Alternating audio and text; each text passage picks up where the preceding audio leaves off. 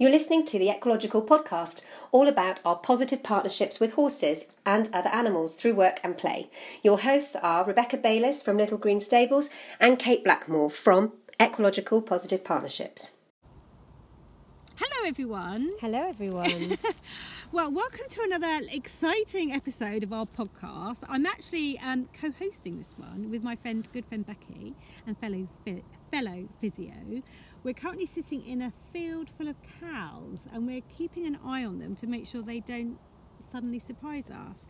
But anyway, as I'm meeting Becky today, we thought we would do a joint session on physiotherapy, because we haven't actually done a session, well, for my podcast we haven't done a session on that yet. We haven't on my podcast either. Oh, well, there you we're go. both joint podcasters. Yeah. So Becky, do you want to introduce yourself? So yeah, well, I'm going to put this on my podcast too, so people will know me. So we'll have to do a both introduction. You so I'll introduce me, and then you introduce you. Yeah, do so, that. Go I'm for Becky, Rebecca Bayliss from Little Green Stables, and I also co-host the Ecological Podcast with Kate Blackmore from Ecological Positive Equine Partners. And we have a weekly podcast that goes out mainly about horses and horse training, but we cover lots and lots of subjects too. And I'm a physio, veterinary physio, so work with horses and dogs and occasionally cats. I have worked on the odd rabbit and a tortoise. And you've got birds. And I've got birds. Yeah, my parrots. So lots of animals. Oh, I have lots of my own animals, yes. So I'm Harriet to keep me busy. I'm Harriet Kitcat from Physio My Dog. Hence the name Physio My Dog. I do physiotherapy on dogs. I'm based in Frome, Somerset, which isn't too far from Bath. And Becky, you're based about an hour away from me. So where's that? Yeah, nearer Taunton, in between Taunton and Chard, but I cover Somerset, Devon. Occasionally I dip into Dorset, but not very often. But yeah, Somerset, Devon, the sunny-shine states. So what we thought we would do today is talk a little bit, as I mentioned a minute ago, talk a little bit more about physiotherapy, as we both haven't actually done any specific podcast on physiotherapy as a particular topic. So, as I say, I specialise in dogs. Becky does more than just dogs. So what I thought I would do is ask her to talk us through about how she runs her physiotherapy sessions for horses, and then we can talk a little bit more about how we work with dogs. Not on dogs, we work with dogs, as we work with all of our animals. Just to see, so it's the same kind of type of therapy, but actually sometimes when you're working on different animals, sometimes our approach and that type of thing might be slightly different. So Becky, I'm going to paint you a picture that you've just turned up to a brand new customer. You don't know, you've only got obviously the information that you've had previously from the vet maybe and from the owner. So you've got all the right paperwork, you've got all the right information that you need to know from the owner. Talk us through how you would then start that physiotherapy session. Okay, so it's always individual. Every physiotherapy session, like every animal, is individual. So the plan is going to be different for every horse, every dog, every cat, every rabbit and every tortoise, if you get to see the tortoises that you see. So that's really important, and I think both you and I are quite good at tailoring those needs to suit that animal.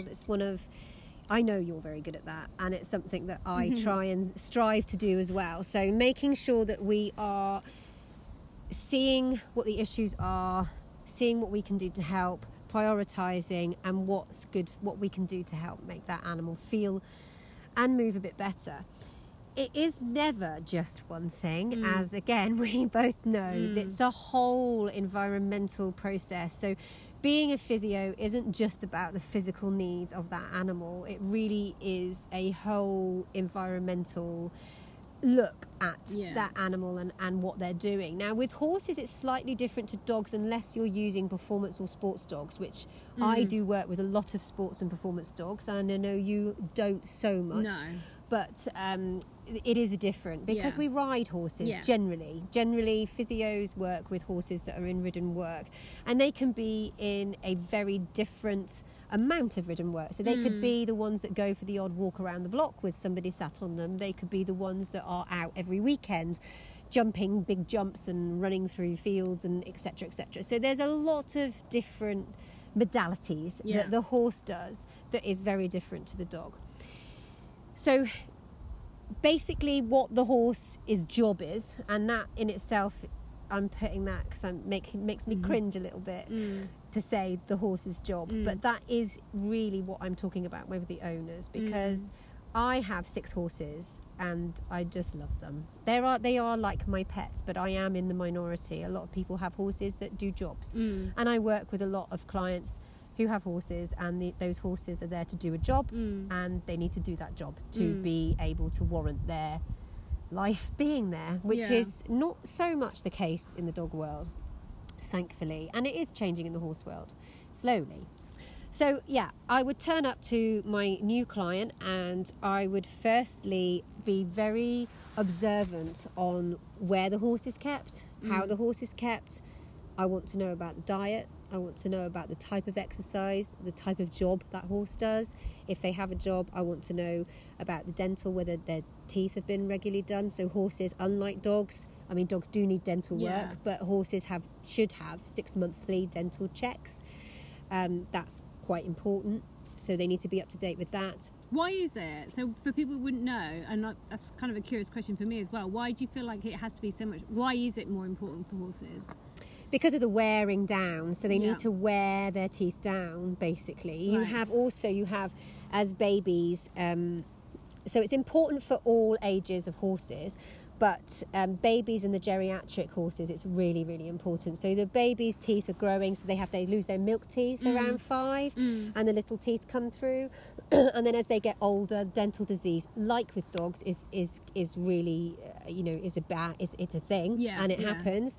And they can get impactation. They have diseases. Patch, one of my ponies, he has a disease in his mouth where the teeth dissolve. Oh. Yeah, so he has to have dental checks every 6 months, and he's had to have several removed.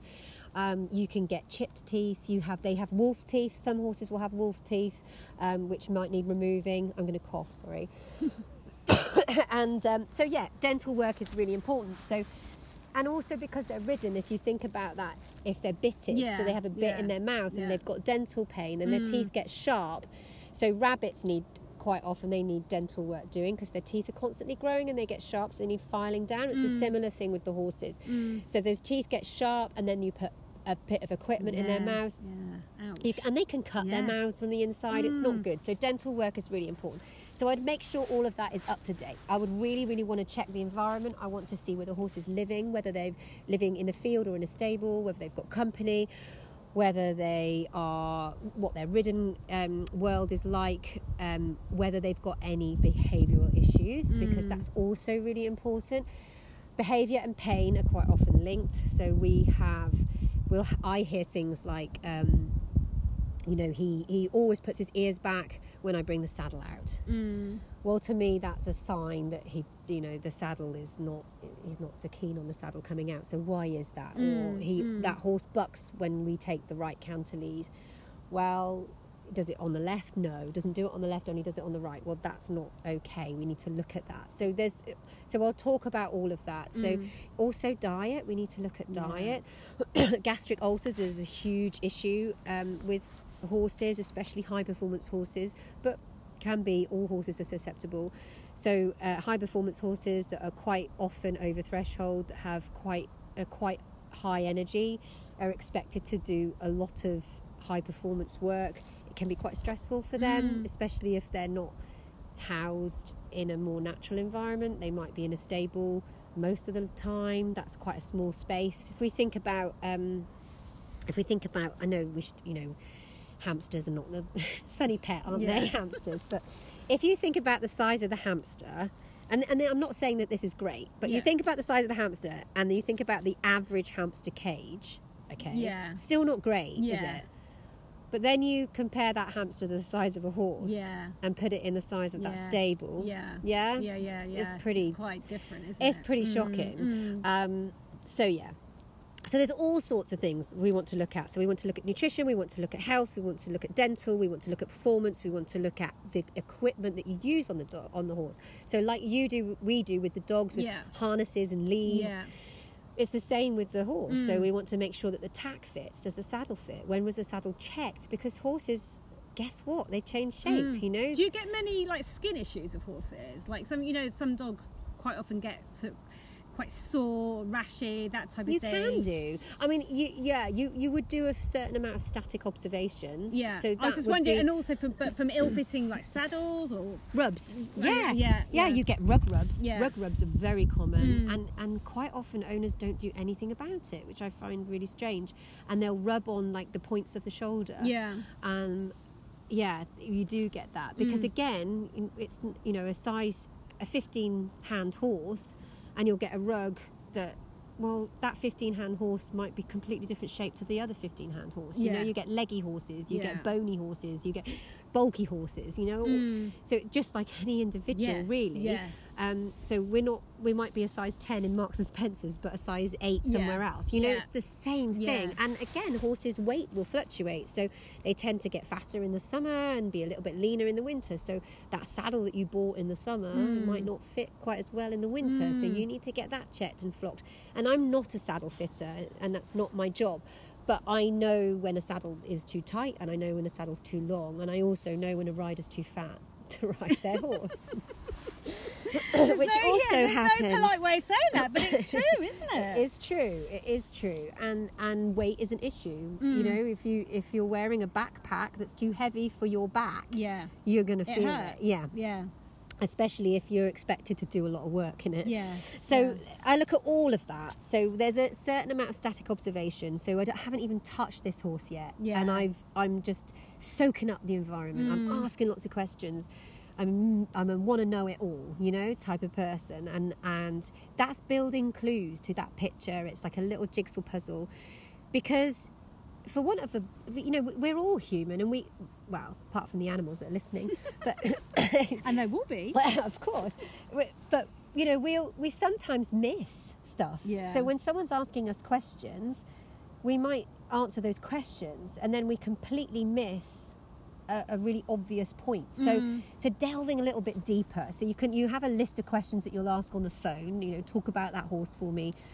Blah blah blah, and then when you get there, you'll have a whole other host of questions because you've seen where the horse is now kept, and you've seen, how it moves, before you've even touched it. You see how it stands, its posture. Is it standing? Well, again, compare it to a human. Is it slouching? Yeah. Is it stood with a good posture? All 4 feet square? Is it resting on one leg? All this stuff. This is all before you've even touched. So that, that's kind of, and then I think it's really important that you ask the questions as well, and you listen, and you really, really listen to the horse, how it moves. So I want to see the horse move. Sometimes that doesn't happen. Yeah, so how do you do like a gait analysis? So for people who don't know what a gait analysis is, it's basically when you're literally watching how that dog or how that horse is moving. How do you tend to do it with horses? So normally the horse, so for example, I arrive and the horse is in the stable at a yard. Yeah. They get so I don't know how, this is another thing, you see, I don't know how long, I'll ask how long that horse has been in the stable, because if it's an older horse and it's been in that stable for 12 hours, it's probably going to be a bit stiff when it walks out. So I need to kind of be aware of that. So anyway, so let's say the horse is in the stable, the owner brings the horse out, and it's just a routine. There's no issues going on, it's just a routine physio check because the horse is in ridden work 3 or 4 times a week, for example. So I will ask to see the horse walk up and down, probably several times. We do a lot of recording, you do a lot of recording, you see a lot you can slow-mo videos. So would that be the owner literally holding the horse and walking him up and down? Head collar, lead rope, and walking the horse up and down, and then I would look from the back, the front and the side, both sides. Then I'd like to see the horse trot. Yeah. Exactly the same, back, front, side to side. And then I'd like to see the horse turn. So I want to see the horse turn. With dogs, I normally do sit to stand and down to stand, but or down to sit. So with horses, I want to see them turn clockwise, I want to see them turn anti-clockwise, and I'm looking for several things. I'm looking to see how comfortable that circle is, and I want quite a tight circle, quite a small circle, but I also want to see whether the hind is stepping under. So as they turn in that circle, whether they can step under with their hinds. And quite often they'll have a preferred side. So do you want them to step under, or you don't? I do want them to step under. If they can't, there's a reason. Yeah. I want them to step under, and generally, so if this horse we're talking about, which is just routine, it can step under fine. So I want to see that. But I want to see, but also that will give me clues to see whether the right side steps under easier than the left? Is it stickier? So they might have to do it a couple of times, because again, you don't know how stiff they are, you know, that kind of thing. They might, because they might do it one time and then you do it another time and they're fine. Yeah, exactly. So you must never, like, best out of 3 or something. And then I'll make a note of, okay, so they step under easier on the right than the left. So what's the preferred range? So when you're riding them, which way round the arena do they like to go? Because again, they will have a preferred way, and there's nothing wrong with that. A lot of people get, they must be even. Yeah. Well, I don't. Well, we're because not. we're all, we've got we're right foot or right-handed or left-handed, or And it's whatever, exactly the same with a horse. It's just good to know. Yes. And it's also, does that marry up with the muscle tissue and the tone and what you're seeing with everything else? So it's just information, really. So there's all of that. And I do look at skin. I look at skin to see whether the skin, they've got a glossy coat or a dull coat, the eyes, the ears, everything. Do they look itchy? Because horses suffer from sweet itch and itchy stuff and eczema and, you know, all sorts of stuff. And at the moment, I've got a horse with me who's got equine asthma, and her coat is completely different to everybody else's. And I really think it's reflected. That health is reflected in your skin. Yeah. And I think it's the same thing. It's our biggest organ, and I'm assuming it must be for the horses of course. as well. Yeah, exactly. Yeah. So there's a huge amount that goes on before you touch that animal. And then normally, this is a big difference between horses and dogs. Normally, I say, but not always. The horse will be tied up with its hay net, and then I can start palpating. And so this is very different, because obviously horses in general are trained to stand still while humans groom them and tack them up, and they'll have a hay. I like them to have a hay net so that they can eat if they want to. Sometimes if I'm working with the neck, you know, I need them not to eat, so it depends. But generally I want them to not be stood there thinking, occupied. Exactly. Yeah. And I think that's it. But they are in some ways easier to work on than dogs, because you can get some wriggly little monkeys with dogs, and it's hard. They're not used to it. As where a horse generally is, they're groomed every time before they're ridden. They're used to it. So and dogs aren't. So that's very different. And then from then on, the basics of our treatment is near enough the same. The moves, the stretches are slightly different. I'll do different things because I've learnt different modalities along the way. Just like you, we're not purely physios. We do so many other stuff as well. So there are different aspects to our jobs.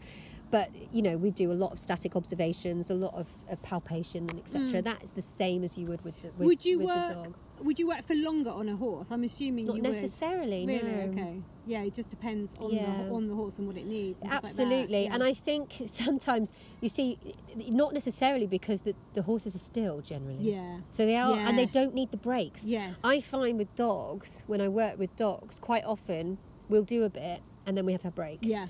Because we're having to use quite a lot of food motivation. I'm a big fan of peanut butter, the safe peanut butter, to just keep them still while I'm palpating and working on an area, and it's quite intense. It's a lot more intense for a dog than it is for a horse, because the horse is generally used to, conditioned, habituated to standing still. You know, So it's quite interesting though. So when you're so kind of putting it into context with regards to sort of turning up to a dog, you know, to treat a dog.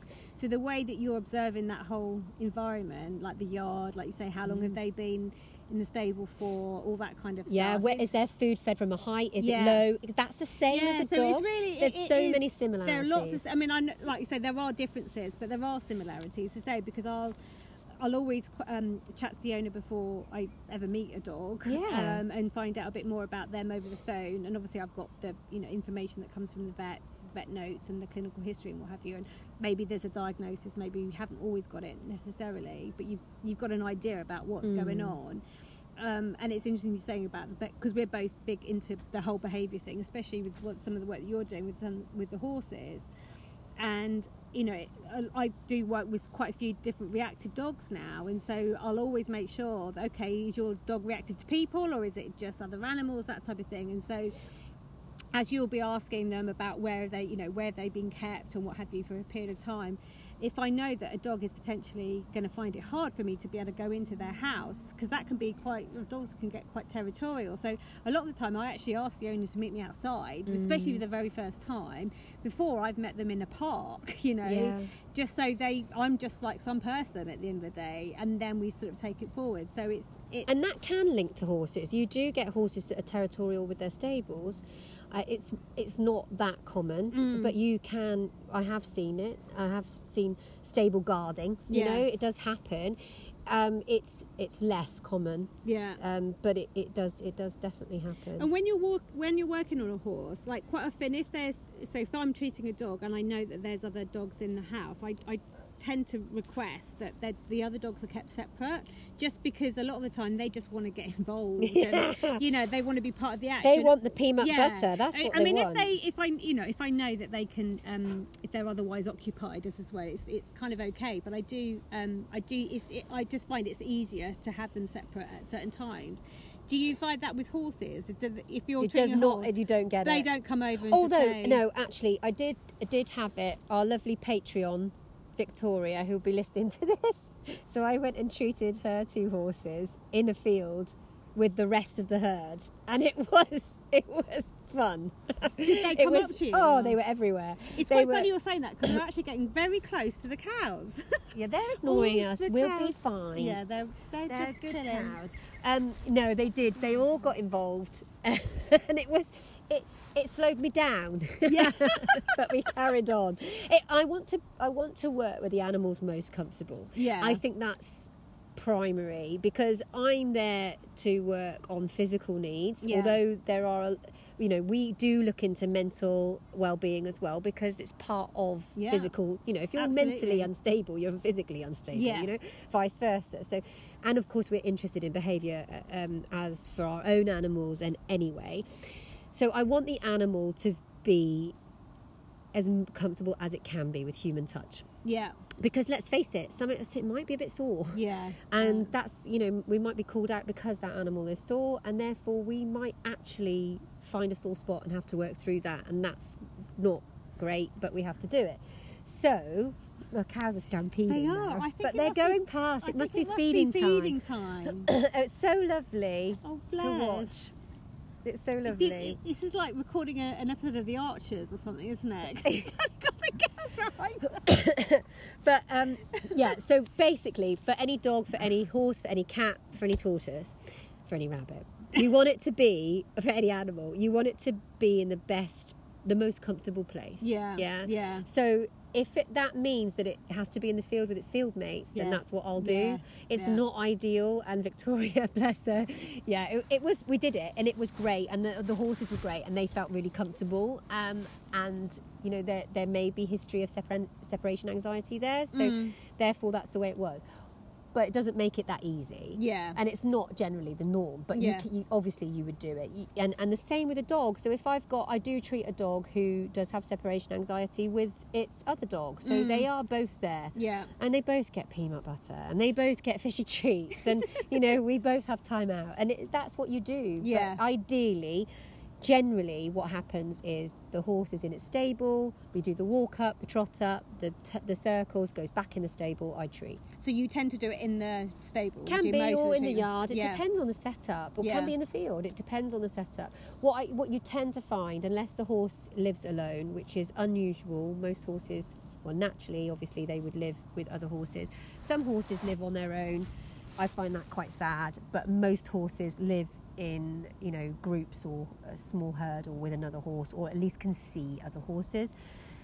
So as long as there's another horse around for them to see, to help them, then that's generally fine. But normally on a busy yard, which is, I go to a lot of big yards, they're in their stables and they're all next to each other with munching away on their hay, and then I go and do my thing. Yeah. So do you have a preference as to whether you treat horses or dogs? Oh, no, not really. It's a bit like, I suppose you like them for different reasons. It's very different. I love my doggy days. I tend to do dogs one day, horses one day, dogs one day, horses one day. I don't tend to do a horse and a dog. That's weird, and I don't know Yeah. why. I don't tend to mix the species. Yeah. So, and I think it depends where I go. I think dogs can be more fun because there's less pressure on them to perform. Yeah. Yeah. So doggy people can be, this is going to sound really bad because I'm going to put it on my, horsey people can be tricky because they want that horse to, I had a client recently who the saddle doesn't fit. She knows the saddle. She said to me, I don't think the saddle fits. So I said, well, let's have a look. No, It doesn't. doesn't fit. It's Yeah. too tight. It's too Yeah. long. It's too tight. She's tiny, so the weight of her is no issue, but it's pinching. Yeah. So she's booked in the saddle fitter to come. The saddle fitter can't come for a 2-week time lapse. So she's riding in a different saddle at the moment. And I've said, okay, I don't want you to jump in that saddle. It's an okay fit, but it's not great. It's not been fitted professionally, but it's better than the one you were riding in. But I don't want you to jump in it, and I want you to ride in a light seat, so you're completely off that horse's back. And I get a message, she's feeling really great. When can I jump? And when can I stop in the light seat? And it's like, yeah, she's feeling really great. But you know what? The saddle doesn't fit. Yeah. You haven't had it. That hasn't made the saddle fit. No. Yeah. And it's Yeah. like, can you just wait 2 weeks? Yeah. You don't tend to get that with dog owners, Yeah. I don't think, Yeah. as much. Because it's not, they tend to be, it's less about them and more about the animal. Well, As with the it's- horses, it's quite a lot of it's about the human. Yeah, and there's a much more of a connection, isn't there, between the human and the horse? I mean, physically, as well as obviously, really, I guess, it's sort of a spiritual kind of connection as well. Spiritual power, Yeah. ego, Yeah, control. exactly. I mean, and Whereas- this sounds awful because I've got some amazing horsey clients who all they want is for their horse to be happy, and they'll do anything in their power, and they don't ride, Yeah. and I still go out, Yeah. and of course that's really important too. You don't have to be a ridden horse to have physio. You have to be you're not a ridden dog. Yeah, exactly. That's what I was kind of working towards, is the fact that it's so different, isn't it? So yes, your approach and all the rest of it, maybe there's lots of sort of similarities, but ultimately, even if it's a working dog, it doesn't have someone attached to them when they're doing it. No, it's a different pressure, and I have some amazing horsey clients. I have some very traditional horsey clients, and I do have to keep my mouth shut on my beliefs, but that's, I'm there for the horse at the end of the day. Yeah. I do have some sporting clients, sporting dog clients, who I think sometimes push their dogs for their own enjoyment rather than the dog, or they'll say things like, oh yeah, the dog really loves it, but the next day the dog can't walk properly, and you're like, okay, so who did we do that for? And that's hard, but I think that's something that it's not for us to say, but it's for us to kind of whisper. So we'll give little clues, you know, and then I think when the owner realizes, if they do, because some don't, some clearly do not want to know, and they'll put their head in the sand and forget that it's maybe them that is pushing their animal too hard. But once the human realizes that they've pushed that animal a bit too hard, they're heartbroken about it, and they'll do everything in their power to rectify it or to change. And I was one of those people. I've never been aversive. I've never worked my dogs to the brink of them collapsing, all my horses, but I have gone, you'll be all right, come on, let's go. I've tried to hide things because I didn't want to see it. I think that's and we have to own up to that, and that's us all learning. And I think that majority of my clients want to do it are there for the animal, but unfortunately with horses there is a little bit of ego and control and a lot of pressure from the equine community to perform. What did you do at the weekend? Oh, I went in the woods with my horse and we had a lovely walk and a forage. What, you didn't jump a meter? You didn't, it's like... Whereas if you said I did that with my dog, people go, oh, that sounds lovely. Yeah, exactly. So there's pressure, isn't there? There's pressure, but, I've had it with dog people that they want to walk their dog. They want to go out at the weekend for a hike. They want to go to the Brecon Beacons because that's what they used to do when their spaniel was 3. And now their spaniel's 10 and it's just had, spinal surgery, and they want to walk it at the Brecon Beacons, and now it's being lazy. It's come on. Exactly. It is, and I think that's a lot of the time. Actually, we're nearly at the half an hour mark. So my podcast goes on a lot longer than half an hour, so Me and Kate are normally an hour. Well, I can always split these into two parts. We can always do part 2. But I think that's, I mean, and I talk as a dog owner when I say this. I remember with our previous boy, Jensen, he had so many sort of physical restrictions, really, just because of the way, so his various issues. And that was a big adjustment for us, that we had to, if we wanted to go for a long walk, it meant we had to leave him at home. Or you grieve that time, don't you? Yeah, you do, because like you say, you're kind of, a lot of the time people get a dog because they want to do all these things. They love exercise, or they love, maybe they want to do a certain sport or something like that, and they just want their dog to be part of that. But unfortunately, or they might, get a dog because they want it to be a show dog or something, and then there's faults and all the rest of it, and that dream doesn't then happen. So then you've got a dog maybe for not the original reason that you wanted them for, but then that is grieving, isn't it? Because you're almost grieving for the dog you didn't get, or you haven't got now. Absolutely. And I know that I'm a bit of a monkey, because I'll be like, what's the point of going on a walk without a dog? Yeah. I don't want to walk without a dog or without a horse. Yeah. And I will walk my horses. My horses go for walks. So it's like, I don't want to walk with it. If I haven't got an animal to walk, then there's no point walking, which is completely wrong. It is, because I love walking, but I do love walking my dogs. Yeah. But I have clients that are the same, and it's like, oh, actually, I know this sounds really awful, but you can't. Your needs are now different to that dog's needs, and we're going to have to look at the priority here, and the priority might be that your horse can't do what you want it to do anymore, and your dog can't do, and so we adjust and we change. I think the other thing, and I know we are over time, maybe we have to do a part 2, is that you don't have so much with dogs with horses, is that selling on. Yeah. So obviously we've had lockdown, and there's been a heck of a lot of COVID pups, and people had the dogs. Same with horses, the horse market, the dog market, the bird market. I think most animal markets went through the roof, and people went out and bought all these animals, and they had probably great lives for the first 6 months, and then things start going back to normal. And these animals are, it's a challenge now. Yeah. It's much more of a challenge for the owners, and maybe financial changes and domestic changes, etc. But generally with dogs, they'll stay in one home. Yeah. Generally. Yes. Generally. Yeah. Yeah. More often than not. More often than not. I mean, a lot of my clients have got rescue dogs. I'm sure yours are the same. But they would never think of rehoming or putting their dog up for sale. Yeah. But with horses, the horse could have 6-7 owners in its life. I know, that's crazy, isn't it? It is. So and have no control and no choice over that. So if you think about the pony club ponies, so the ones that are ridden by children, you're looking at a year, 18 months tops per pony per child. Yeah. So if they are seriously into their riding, they could get through 5-6 horses in their teens. Yeah.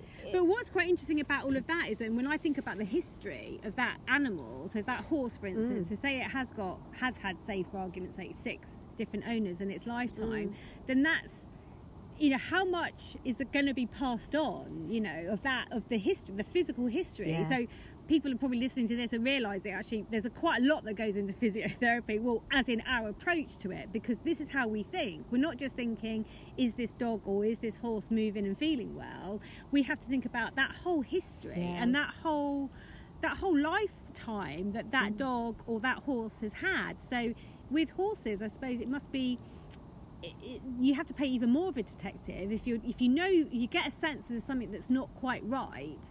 But if you don't know the lifetime of that horse, then... Which quite often you don't. Yeah, whereas, if you've had a puppy or had a dog from a puppy and maybe they get to, 3 or 4 years old and there's something that's niggling, you might say to the owner, oh, did anything happen? Say it's its back right leg or something. They'll be like, oh, yeah, I remember once that, he got his leg down a rabbit hole or something, and we thought maybe there was an injury, like cruise ship probably would be an obvious one there. But whatever happened, and it maybe kind of cope with it okay, but that history. Yeah. Whereas if a horse has been to all those different places, you haven't got that level of detail. No, absolutely. So you'll have a pony, for example, that you'll go and see, and it's tight in its back, and it looks like a saddle issue, and you'll say to the owner, let's have a look at the saddle. The saddle looks right, but it could have been the saddle before. Yeah. There's all sorts of things. So you've got to be quite careful with the ones that are passed around.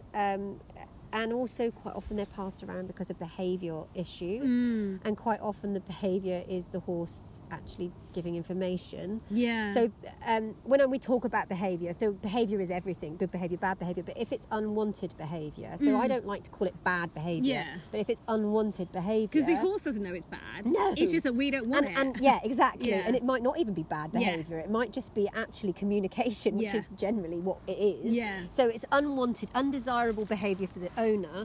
Is well, is that horse trying to communicate? What is that horse trying to say? Yeah. And quite often you will have horses that have got these undesired behaviours, and dogs too that have undesired behaviours. And we've both got rescue dogs, and we've got behaviours, undesired behaviours from them that we cope with and live and learn with every day. And we don't know all the past behind them, but we just see that as communication. So we're seeing that as information. Okay, so this is, Cricket, my rescue. She is quite high maintenance. She's very big personality, quite independent, very prey driven, and she's tricky to manage at times. And so I have to work a different way with her than I work with the labs, and with Ziggy, my lab, and Buddy, my Springador. It's completely different. She's a completely different individual. Her triggers are different. The way she reacts is different. And so as a therapist, I need to be aware of that and modify my treatment plan if I was going in to see her to suit her. It's exactly the same with the horses. That's exactly the same. Do you see am I right in thinking that you see more horses than you see dogs as a physiotherapist? Yes. Yeah. So this might be slightly an unfair question, but would you say that there's more unwanted, or whatever word you want to call it, in horses than there are in dogs? Do you behaviour? Yeah. I don't know, actually. I think because there's almost more of a reason that horses would have more issues. I think that's than the dogs. difference. I think there's more of a reason. So is there more unwanted? I don't know. We have because reactive dogs. There's a lot of reactive dogs. Yeah. Probably. Probably because of the ridden work and the mechanics. And some horses are treated as just machines. They're just tools to do a job. Yeah. And they are literally, picked up, tacks put on them. The tack doesn't fit, but no one really cares. They've learnt helplessness. Learnt helplessness is a huge issue with our horses. Yeah. It is with dogs too. So just explain what learnt helplessness is. So learnt helplessness is basically when the animal stops trying. Yeah. So they just literally give up. Yeah. And there's no... So I quite like argumentative children.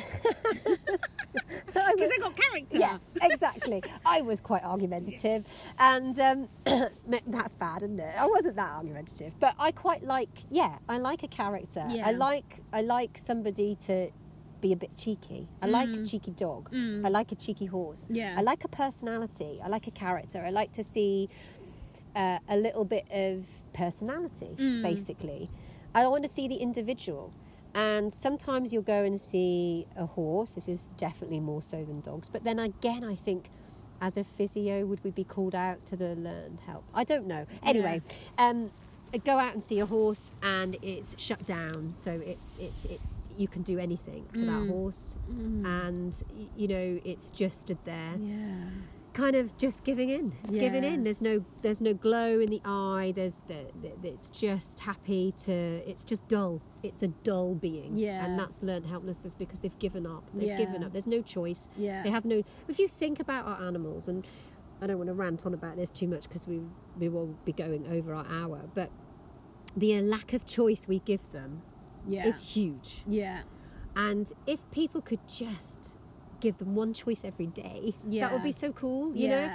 So we choose their names, we choose where they live, we choose where they go, we choose where they don't go, we choose who they play with, we choose who they don't play with, we choose what they eat, we choose what they wear. Do you know it's like we choose everything. We are controlling this whole being's world.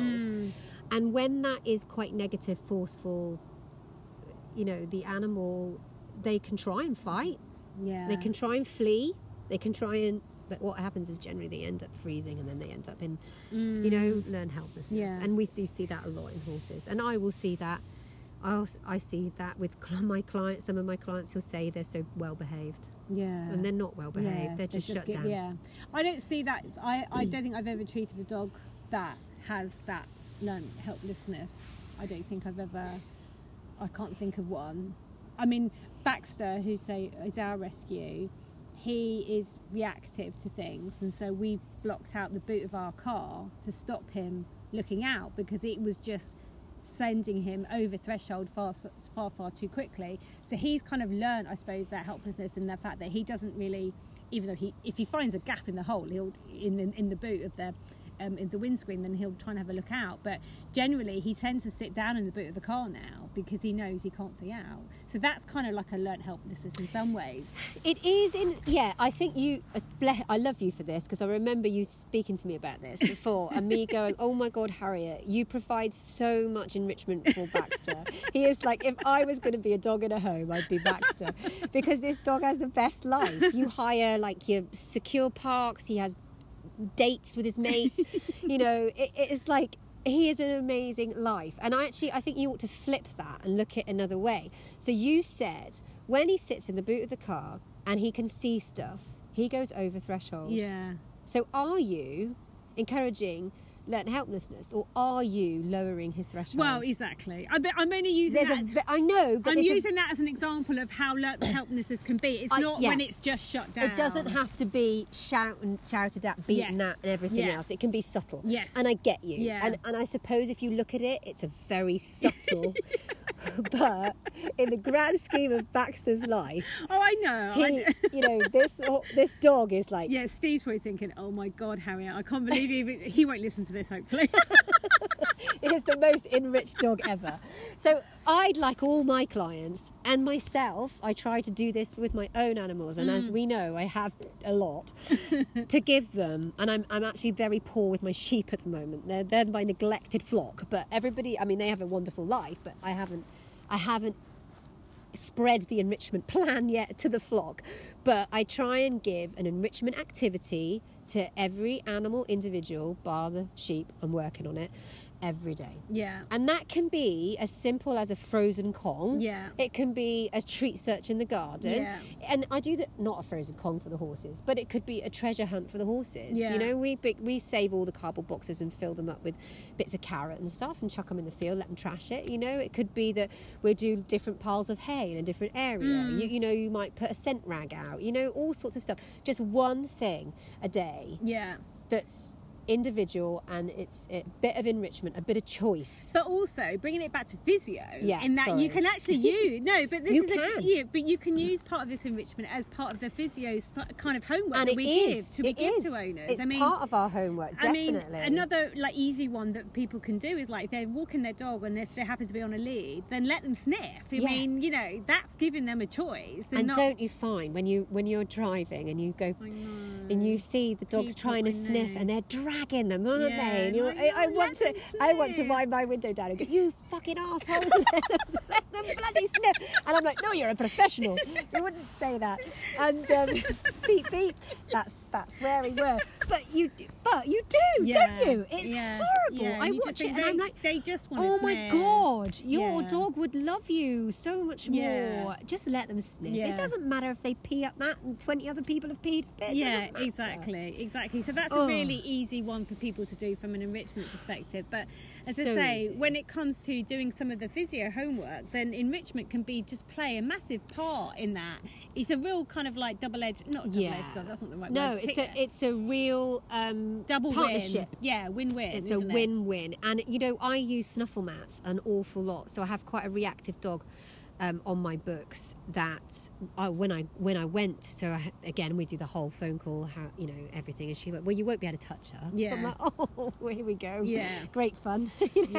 And again, that's quite tricky, because when I've had it with horses, she'll kick you, you're automatically thinking, are they going to kick me? Are they going to bite me? And we've got to try and manage that, our feelings, because we don't want our heart rate to get up, because the animals can pick up on that. So and I know you've worked with a lot of reactive dogs, but so it's kind of hard. So you go in with that big breath, everything's fine. And so with this particular dog, we've used snuffle mats and chicken, well, I am that dog's favourite person. Yeah. Because the only time that she gets chicken and is when she has the physio. Yeah. So Yeah. you do think you save that food reward becomes when the physio comes, or when you do your exercises. Yeah. And we bring in enrichment in it, so Yeah. that physio exercises become fun. Yes. And become doable. And this dog now asks, the owner will message me and say, she asks every evening to do her physio exercises. 'cause she just- that's because so she cute. absolutely loves it. I love so that. she seeks it out Yeah. now, because and it's all enriching. Yeah. It's enriching to her mentally. Yeah. And whilst she's being enriched mentally, then we can do the exercises that I prescribe. Exactly. And also, it doesn't have to be necessarily even with dogs who maybe are reactive or responsive to certain situations. It can be, a dog that's just had spinal surgery and is learning to walk again, a paralysed dog. And so you can, I've used with clients, a licky mat on the wall or on a bit of, on a raised sort of platform of some sort, and literally we're just wanting that dog to stand, you know. So a licky mat can be used for something like that. So it's not because we don't want them to do something, it's just we want to try and make standing, which, let's face it, isn't the most exciting of things to be doing, but actually you're then making standing up actually a little bit more interesting. And actually that in itself is physio. It is. So it can be done in so many different ways. It's a massive broad spectrum. The physio word is a massive broad spectrum, because it is. We want to look at the physical side, but we also want to look at the mental side. We want to look at the sensory side. We want to look at so many aspects, where that animal sleeps. That's where it eats, what it eats, everything. It is an individual program, and then because we are still learning and evolving as individuals and as therapists ourselves, and our interests are in behaviour and enrichment. What I love is that we can bring that into the package for that animal. Absolutely. And it's like, it kind of just makes that animal's life richer. Yeah, and they don't have to miss out. I mean, again, I've had this conversation many times recently, actually, in the last couple of weeks, with different owners where dogs have have big mobility restrictions because of either injury or surgery, which they're recovering from, what have you. And owners sort of, they're told, strict rest and then, gradual physio. It can be really depressing for dogs. And I remember that with Jensen, and I look back and I think, I wish I'd done so much more enrichment with him when he was recovering from his. But anyway, to the here and now, again, I had this conversation with an owner this morning, because they're just about to go on holiday and they want to be able to go to the beach, but the dog is, she's still recovering from her injury. And I said, well, look, you can still luckily she's a small dog. I said, you can still take her. You can either carry her, or you can get like a doggy push chair or doggy stroller, which I know some people are a bit about, but actually these are really practical tools, because it means that your dog can still go with you, can still have that experience of not being left at home or left in an environment and missing out. They can still, I think, you can go to the beach and you can do your little bit of physio. She's got 5 or 6 different physio exercises she can do. I said, look, you can do this on the beach. It doesn't have to be in your front room, it doesn't have to be in your back garden. There's a park across the road, as long as it's it's not going to get knocked over by a load of dogs running through, or kids going to be knocking them over. Your dog can still go out and go to all those places and do all those things. It's just, you're just controlling, you're keeping them safe ultimately. But it doesn't mean that they have to miss out. They can still sniff the air, watch the world go by, be with you. So physio can be, it can be, yes, it can be sitting in the kitchen or in the back room or in the garden doing 10 repetitions of a certain thing. That's some things that people get prescribed, but that's not really what I can't really speak for you, but I know it's not what you're about. It's about, look, let's try and get that dog moving and feeling better as soon as possible, but also not making it a hard slog. I don't want it to be, it's physio time. These things can be part of that day-to-day routine for the dog. I think you want it to be fun and interactive, and being creative is really helpful. And I think, again, if it's drilled, and if you have to do physio time, I think physio time is actually quite nice when you said it. If it's playtime, it's playtime, which is what we try and make it. But if it's not like you will do 10 reps, you will do 6 to 7. And unfortunately, sometimes that's what people do prescribe, and sometimes that's what owners think they have to do. And it doesn't have to be like that. No, it doesn't have to. And the really important thing is that animals have mental health too. Yes. And if we can enhance their physical health, we can enhance their mental Yes. health, and we can marry the two together. Yeah. We have to be creative. Yeah. We have to be on the ball. We are Yeah. always learning, aren't Yeah, we? absolutely. And bouncing ideas off each other. And what we've said right at the beginning of this recording, what works for one dog, what works for one horse Yeah. will not work for another. Yeah. We have energy conservers in our dogs and horses, and we'll have, you know, quite explosive animals. You know, the spectrum is massive. You know, I'll have, you know, your sleepy, quiet labs that are doom, doom, doom, doom, doom. Yeah. Then you'll have a bouncy, crazy lab. You Yeah. know, that you can't even Yeah. be...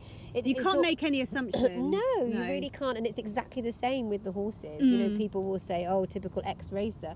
Well, what is a typical ex-racer? Yeah. Because I know some that are amazing, and I know some that are quite physically broken, and some that are quite mentally broken, you know. So it's individual. Yes. And I think that's really, really important. And we need to up our game as therapists. And I think as owners of animals, if I need to go and pull in an expert, I want to be able to quiz them. I Yeah. want them to be the best that they can be Yeah. for my animal. Yeah, knowing that everything is with all of the right intentions, Yeah. and you're working together, because as I say, you can have an injury, you can have cruciate ligament is such a common, unfortunately, such a common injury that you see on dogs.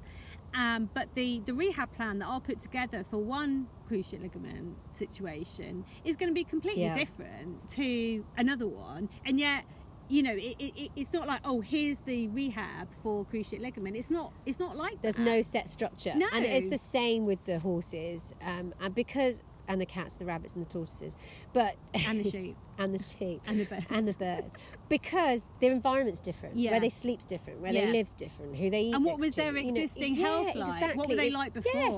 You know, if I broke my leg and you broke your leg, our league time of getting better is going to be completely different. Yeah, exactly. It's the same as if you put. I was chatting to a student the other day, and we were talking about rehab plans, and she's in her 20s, and I said, you know, if somebody gave us both the same gym plan, Yeah.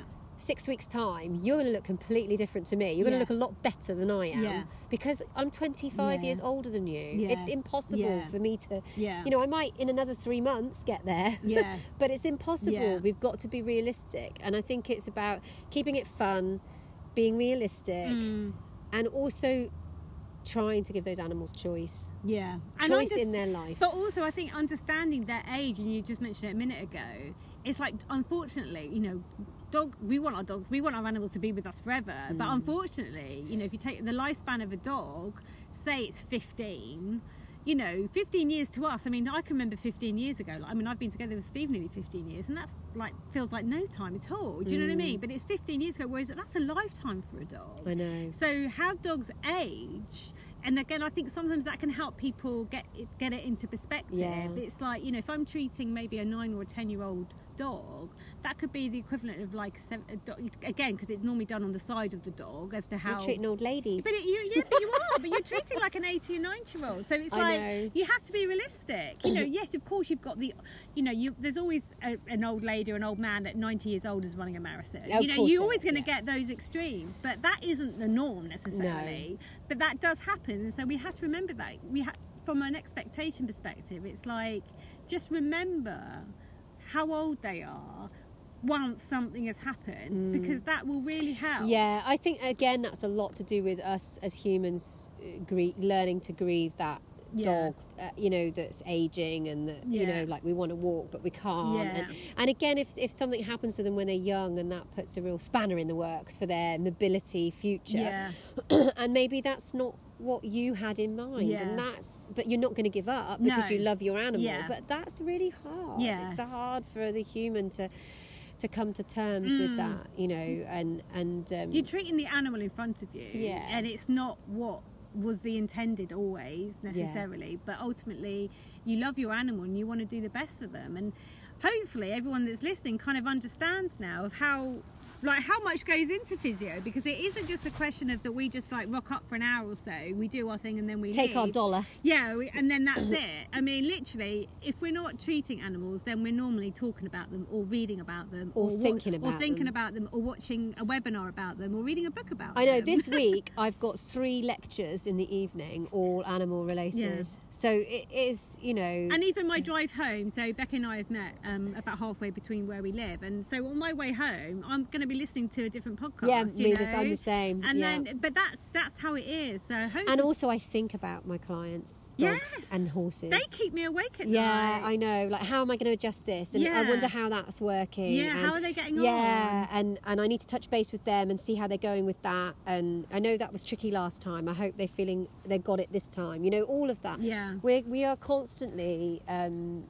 In our heads, our heads just one great big mush of learning and evolving and thinking about our clients and working the hardest we can to be the best we can to offer that service. And we can't fix it all. Some things aren't fixable, and then it's about managing that as well. Yes. Because at the end of the day, there's always some good we can do. Yes, there's absolutely. I was just about to say that. There's always something. Like, I'll have this conversation with owners. Is like, there will always be something we can do. Yeah. It might not be exactly to where you maybe want to always get, but ultimately there is always something we can do. And so hopefully people will be understanding, listening to us, that we love our job, don't we? Let's face it, we have seriously got the best job ever.